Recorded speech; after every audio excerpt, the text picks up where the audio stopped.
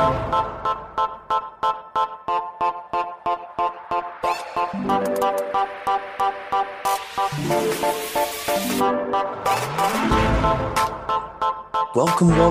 to another episode of Punt Intended, a fantasy NBA dynasty podcast. I'm your host, Rhett Bauer, here to walk you through all things Eastern Conference Stock Watch. I wrote a couple pieces over on Sports Ethos that I think were for subscribers only. So if you are a subscriber and you didn't see those, go check them out. If you're not a subscriber, I recommend you subscribe not just to see my stuff, but to see all of the stuff that we're putting out over at Sports Ethos, which will include a bunch of stuff as we get closer to the NBA/fantasy season. So before we actually get started, everyone go rate and review the podcast over on Apple, Spotify, Google, wherever you get your podcast. We really appreciate that. Let's try to get the podcast growing at the rate it was before we slowed down the content. We're back putting it out. So we're talking about the Eastern Conference Stock Watch, and a lot of this is probably going to change after the Kevin Durant and possibly Donovan Mitchell fiasco goes berserk, because that's going to change the entire league. But for now, we're going to talk about what we know. And what we know is that there were quite a few moves in the Eastern Conference, but I don't think there's any that were as big or as impactful as my guy DeJounte Murray going to the Atlanta Hawks. And I've seen a lot of people talking about what this might do for DeJounte, what it might do for Trae. And in my stock watch, I mentioned specifically, it was like, I wouldn't move them for anything other than a guy in their same tier of dynasty ranking, because I don't think there's going to be that detrimental of an impact on each other as what some people might believe. So I dug through some numbers because, of course, I did. I have a problem. Just roll with me. Okay. In 2021, when DeJounte was on the Spurs, he was playing with DeMar DeRozan, LaMarcus Aldridge, Keldon Johnson. Derek White was playing 30 minutes a game. Lonnie Walker was playing 25 minutes a game. Rudy Gay was playing 22 minutes a game. Patty Mills was playing 25. Jakob, Vassell. Like, there were a lot of guys on this team that were playing a lot of minutes and taking a lot of shots. Nobody was taking as many shots as Trae did. And Trae didn't have anybody that takes as many shots as what DeJounte did on the Hawks last year. But let's just say that if we take DeJounte's 2020-2021 production, just transfer it right over to the Hawks. So not even the year he had last year, because last year he was incredible, and it's very unlikely that he's going to be able to do that again next to Trae, right? So let's just take his 2020-2021 stats over to Atlanta. And let's just say that DeJounte plays 34 minutes a game instead of his 31 that he played in that year. So instead of 15.6 points, it's 16.8. Instead of 0.9 threes, it's 1 3. 7.7 boards, 6.1 assists, 1.6 steals. And then you get into the percentages, 45% from the field. I didn't change that, just knocked the volume up a tiny bit. 79% from the line, 1.8 turnovers, because my guy does not like to cough the ball up. If he hits all those numbers, that would be good for 39th this year. And that does not factor in any improvement he made as a shooter. That does not factor in the environment that he would be playing with, because instead of playing with DeMar DeRozan and LaMarcus Aldridge and Jakob Poeltl, a bunch of guys who require a different type of shot profile than what guys like Trae Young and Bogdan Bogdanovic and John Collins and DeAndre Hunter, like, that's a completely different set of players that gives DeJounte more space to operate. And he's also never played with a guy like Trae, where he can just make passes happen. So I think it's very, very possible that DeJounte takes a hit, but he still remains easily inside the top 40, probably still inside top 30, as long as they're playing a decent amount of minutes. If they play closer to 30 minutes trying to save for the playoffs, this all goes out the window, because that's what happens when you lose like 4 minutes a game. So Trae last year was incredible. He was 28 points, 3 threes, 4 boards, almost 10 assists, a steal. League average from the field, 90% from the line on 7 attempts a game. He was awesome. The 6th best player in 9-cat, I believe, across the entire season. Let's just say he loses 80%. He goes down to 80%. He will not lose 80% production by DeJounte showing up. He'll lose about 20, let's say. So If Trae Young loses about 20% of production right off the top, he'll still be inside the top 40, which is a disappointment going from the first round to the third round.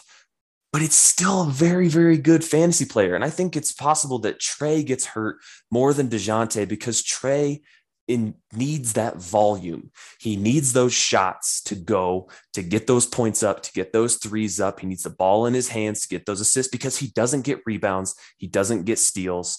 And he doesn't get blocks. Like his defensive stats are okay. He got a steal last year, and that's about where he's hovered, which is just barely above average. DeJounte, he does stuff without the ball. Obviously, he needs it to get those assists and score, but he's an incredible rebounder. We know this. His steals are insane. We know this.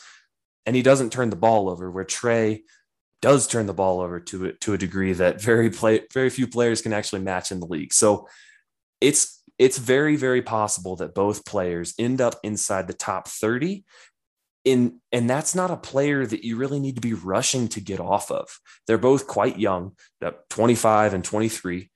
I don't see why people are panicking, trying to get off them for just something because they think it's just going to be terrible for fantasy. Neither guy has played with anybody who can handle the ball, create, and distribute like the other. And I think we're going to see that perform very, very well this year in the Eastern Conference. The second player I want to talk about is still in the Southwest Division. It is PJ Washington. I always seem to like PJ Washington more than everybody else. And I kind of get why he goes under the radar because he rarely starts. And this last year, he only played 27 minutes a game, which is pretty underwhelming, honestly. Like that's just not somebody you want to be excited about for fantasy, except he finished 62nd in 9-cat. He was a player. He's one of those guys that's a product of 9-cat. He was just average, literally all the way across the board, except slightly above average in threes, slightly above average in blocks. And we know how valuable those two can be. Voila, you're 62nd. But the important thing for me is that 27 minutes a game is easily going to go up to 30, probably even higher than that with how the forward room for the Charlotte Hornets has changed so dramatically here lately, but also the backup center minutes that Montrezl Harrell was kind of playing. He is also in a bit of a situation. So he's still not on a team. It's very, very possible that PJ Washington gets 32 minutes a game. And once he does that, I imagine that he's probably going to be close to top 50. Now, I'm not saying draft him there. I'm not saying value him as a top 50 asset in fantasy, but there's a pathway there, right? The last 2 years, 2021 and 1920, he did play 30 minutes a game and he was 85th and 161st. So that is obviously not good, but his free throw percentage was just atrocious those years, while his field goal percentage was still below average. He's getting better. Obviously, the lower volume of shots that he took last year might have helped his field goal percentage. And so if he ends up taking more shots, you can see that efficiency slide. And so maybe I'm wrong, but he got 0.9 steals, 0.9 blocks, 2.3 assists in 27 minutes a game. If he can get 1.1 steals, 1.1 blocks, and close to 3 assists, he's going to be a very, very valuable fantasy player. And I don't think people have realized exactly how much of an opportunity is ahead of him. Like when you really think about what the heck is going on over in Charlotte, and they don't have a ton of other forwards besides Gordon Hayward. And do we really want to be counting on Gordon Hayward? No, the answer forever is no. We do not want to be counting on Gordon Hayward. So the next player still in the Southwest Division is Jonathan Isaac. And I do not know what to make of Jonathan Isaac. I really don't, because if you are somebody that still rosters Jonathan Isaac, you are probably tired of rostering him and are ready to just take whatever you can get for him if somebody approaches. But at the same time, we also know the kind of upside Isaac can have.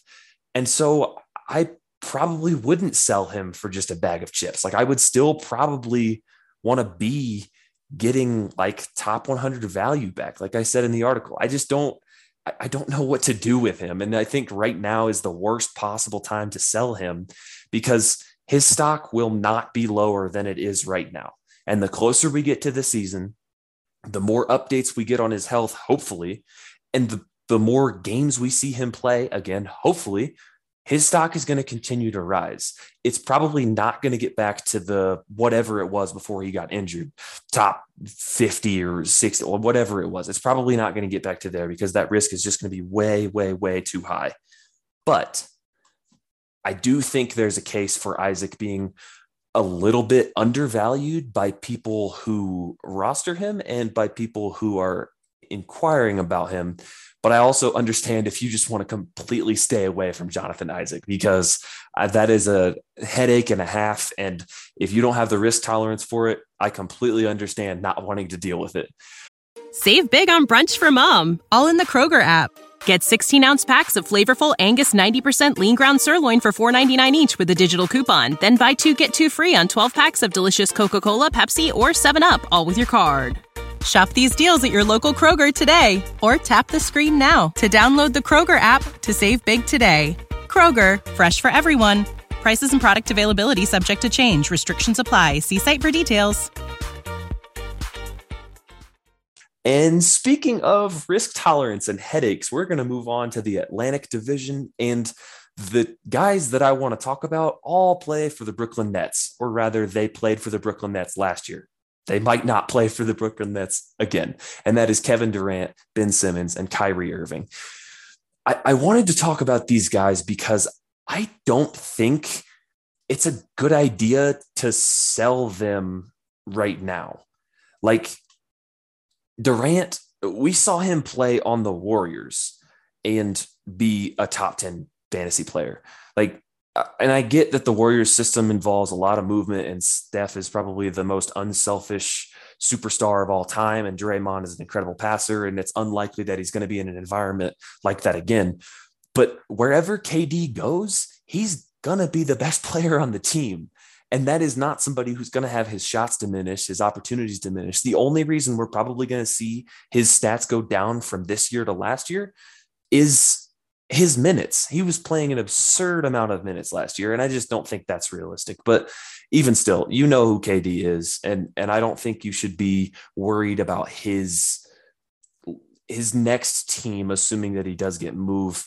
I wouldn't worry about that too much. I would try to sell him. I would be seeing what is out there. If I could get somebody like a Bam Adebayo or a Scotty Barnes or something like that, and I'm not contending, I would consider that, but I'm not just selling him because his next situation might not be ideal. That seems silly to me with how good KD can be. Next two, I get if you disagree, because they are they test your patience to own, Ben Simmons and Kyrie Irving. So I've seen a lot of people get off Simmons because they think the back issue is lingering. And maybe it is. It's a back, so we really don't have any idea. But I also think we've forgotten how freaking good Ben Simmons can be as a fantasy player when you don't care about threes and free throw percentage. And I know that's typically what I do, so maybe I'm a little bit biased. But also, how many other players in the league can get you 16, 8, 2 steals and 58% from the field? Like, he's so good.